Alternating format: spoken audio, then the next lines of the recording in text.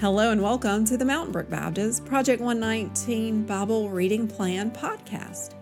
I'm Mary, and it's my pleasure to join you on this Friday, January 19th, as we welcome a guest to the podcast. Today we have reading for us Susan Wells. When I came to Mountain Brook Baptist some 15 and a half years ago, Susan was one of my very first friends here at the church. I can remember her taking me on a drive from the church to the high school to show me the ropes. I still get a little confused on all of those roads in Mountain Brook. But anyway, I'm so grateful that Susan has agreed to read God's Word for us today. And at the end of the podcast, we look forward to a time where she and I sit down to talk about things of life and faith. Thank you, Susan, for joining us today. Thank you, Mary, for having me today. The first reading will be from Luke 4:31 through 44. Then he went down to Capernaum, a town in Galilee, and on the Sabbath he taught the people. They were amazed at his teaching, because his words had authority. In the synagogue there was a man possessed by a demon, an impure spirit. He cried out at the top of his voice, "Go away! What do you want with us, Jesus of Nazareth? Have you come to destroy us? I know who you are, the Holy One of God." "Be quiet," Jesus said sternly. "Come out of him." Then the demon threw the man down before them all and came out without injuring him. All the people were amazed and said to each other, "What words these are! What authority and power he gives orders to impure spirits, and they come out." And the news about him spread throughout the surrounding area. Jesus left the synagogue and went to the home of Simon. Now Simon's mother-in-law was suffering from a high fever, and they asked Jesus to help her. So he bent over her and rebuked the fever, and it left her. She got up at once and began to wait on them. At sunset, the people brought to Jesus all who had various kinds of sickness, and laying his hands on each one, he healed them. Moreover, demons came out of many people, shouting, "You are the Son of God." But he rebuked them and would not allow them to speak, because they knew he was the Messiah. At daybreak, Jesus went out to the solitary place. The people were looking for him, and when they came to where he was, they tried to keep him from leaving them. But he said, "I must proclaim the good news of the kingdom of God to the other towns also, because that is why I was sent." And he kept on preaching in the synagogues of Judea. Let's move now to Psalm 105, 1 through 22. Give praise to the Lord, proclaim his name, make known among the nations what he has done.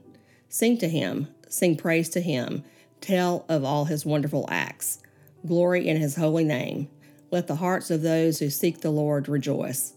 Look to the Lord in his strength. Seek his face always. Remember the wonders he has done, his miracles, and the judgments he pronounced.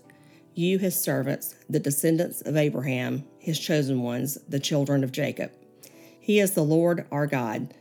His judgments are in all the earth. He remembers his covenant forever, the promise he made for 1,000 generations, the covenant he made with Abraham, the oath he swore to Isaac. He confirmed it to Jacob as a decree, to Israel as an everlasting covenant. To you I will give the land of Canaan as the portion you will inherit. When they were but few in number, few indeed, and strangers in it, they wandered from nation to nation, from one kingdom to another. He allowed no one to oppress them. For their sake he rebuked kings. Do not touch my anointed ones. Do my prophets no harm. He called down famine on the land and destroyed all their supplies of food. And he sent a man before them, Joseph, sold as a slave. They bruised his feet with shackles. His neck was put in irons. Till what he foretold came to pass, till the word of the Lord proved him true. The king sent and released him. The ruler of peoples set him free. He made him master of his household, ruler over all he possessed, to instruct his princes as he pleased and teach his elders wisdom. Thank you so much, Susan, for joining the podcast and for reading so beautifully for us. I want to hear a little bit more about you. Where'd you grow up and how did you meet Joe? Well, I grew up in Gardendale, Alabama, about 30 minutes north of here, and I met Joe when we worked for the same insurance company. Okay, and tell me a little bit more about y'all's family. Well, we have two children, Emily and Ed.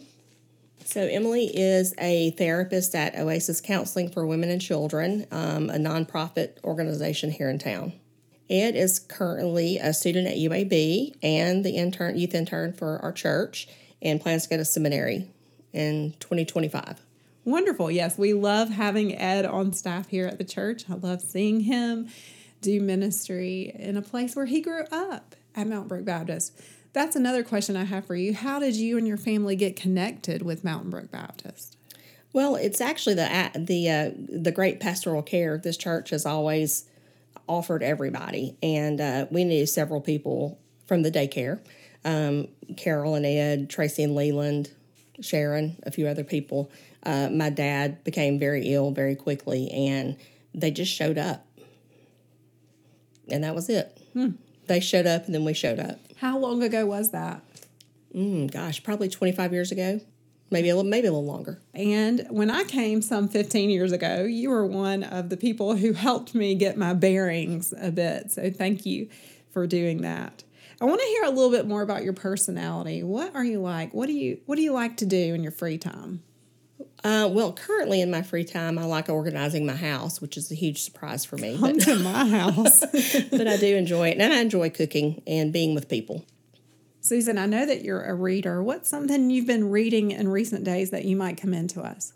Well, I actually read a lot of different things. Usually it's in kind of the personal growth area. I like a few different people there. Brene Brown, Henry Cloud. I also follow those people on Instagram for daily posts, which can somehow be helpful or sometimes be helpful. Tell me about a recent vacation that you and your family have taken. Well, most recently we went to Savannah and Tybee Island for a few days, and we really loved that area. It's beautiful, food's delicious. Oh, speaking of food, your family introduced me to something from Louisiana. What's the connection to Louisiana? And tell us a little bit more about boudin. Joe's mother is from a small town in southwest Louisiana called Ville Platte, kind of near Baton Rouge, about 2 hours from Baton Rouge. And they have a dish there called boudin. It is basically a sausage with meats and rice and seasonings mixed together that you boil and then eat as a snack. I do not like it. But Joe and the kids both love it. They all love it. And Joe and Ed have a project where they're making their own. Oh, really? And generally it's something that they only like when they're in Louisiana. So it's a new thing for us. A new project. What is another project that you as a family are working on? Well, this is going to be boring, but cleaning out our attic. Something that is... Everybody's involved, and it's extremely hard, and tempers flare a little bit, but we're getting the job done. Good deal. On this podcast, I love to hear stories of how people came to faith in Christ. Would you share your story of faith? I will. A couple of things in the background. My grandfather on my mother's side was a pastor. He died young, so I never got to meet him, but I think he had some influence, through the generations. And as well, my father's grandfather was a pastor, so also didn't get to meet him, but I think that some of that probably follows through the generations. So I kind of grew up in and out of church, and then when I was a senior in high school, I was 18, I got saved then. Was it at a church or a revival? Or it was at a church. It was at a church. It was Gardendale First Baptist. David Dykes was the pastor there at that time, and I was pretty faithful to attend. On Sundays. I didn't really do youth group or anything like that, but through those Sundays for that last year or so, it really kind of came to fruition, and I made the decision. Tell me about a few milestones then after you came to faith that stick out in your spiritual journey. Well, a couple of things happened, shortly thereafter. We had a tent revival, maybe a year or two after that, and it was packed. It was outside. It was in the summer. It was hot, and we had a group of our friends there sitting all together, and one of our friends had a friend that was there who had not been saved, and we all started praying together, and we did for probably 20 or 30 minutes, and we just didn't know if anything would happen or not. And then, I'm going to say out of the blue, but we know it was the Spirit moving, he did stand up and make a profession of faith. And that really made me see what God can do rather than just feel what God can do. That's a beautiful story. Are there other times that you've seen him at work? well, so many times. I'm not sure we could talk about all of them, but we went through some infertility issues, and while it felt like God was not working in the moment, we realized He absolutely was. What are some of your favorite Bible verses? I would say Philippians 4:6-7. Do not be anxious about anything, but in every situation, by prayer and petition, with thanksgiving, present your requests to God. And the peace of God, which transcends all understanding, will guard your hearts and your minds in Christ Jesus.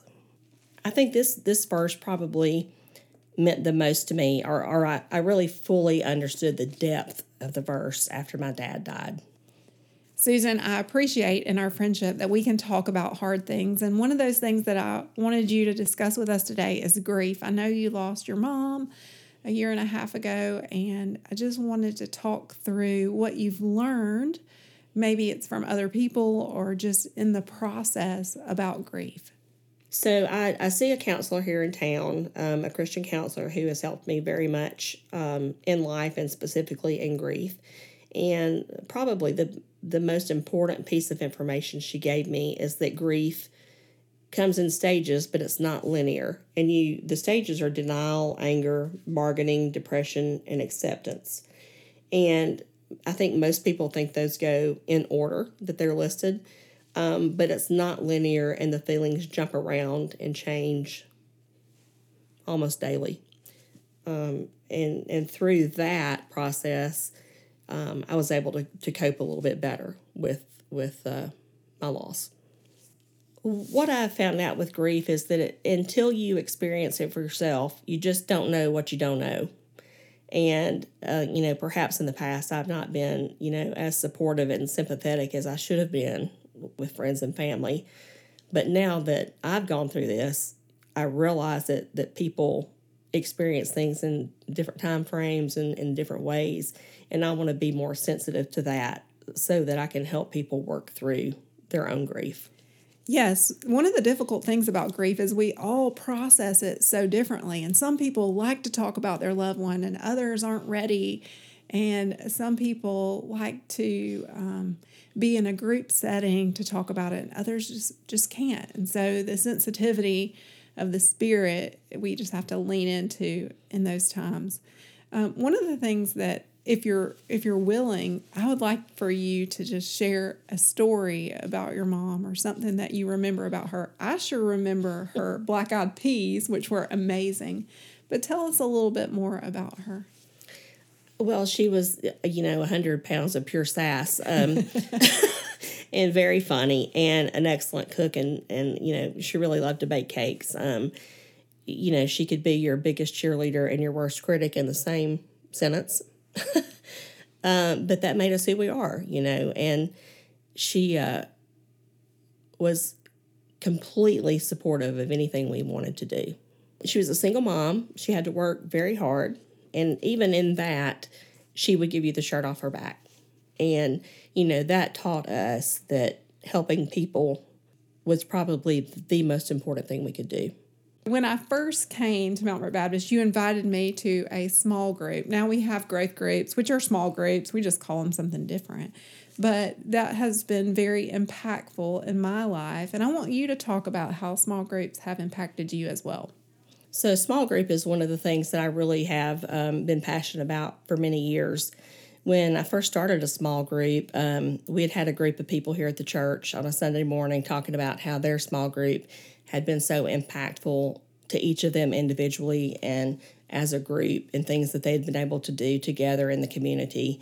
And it made me really start thinking that would be something I would be interested in.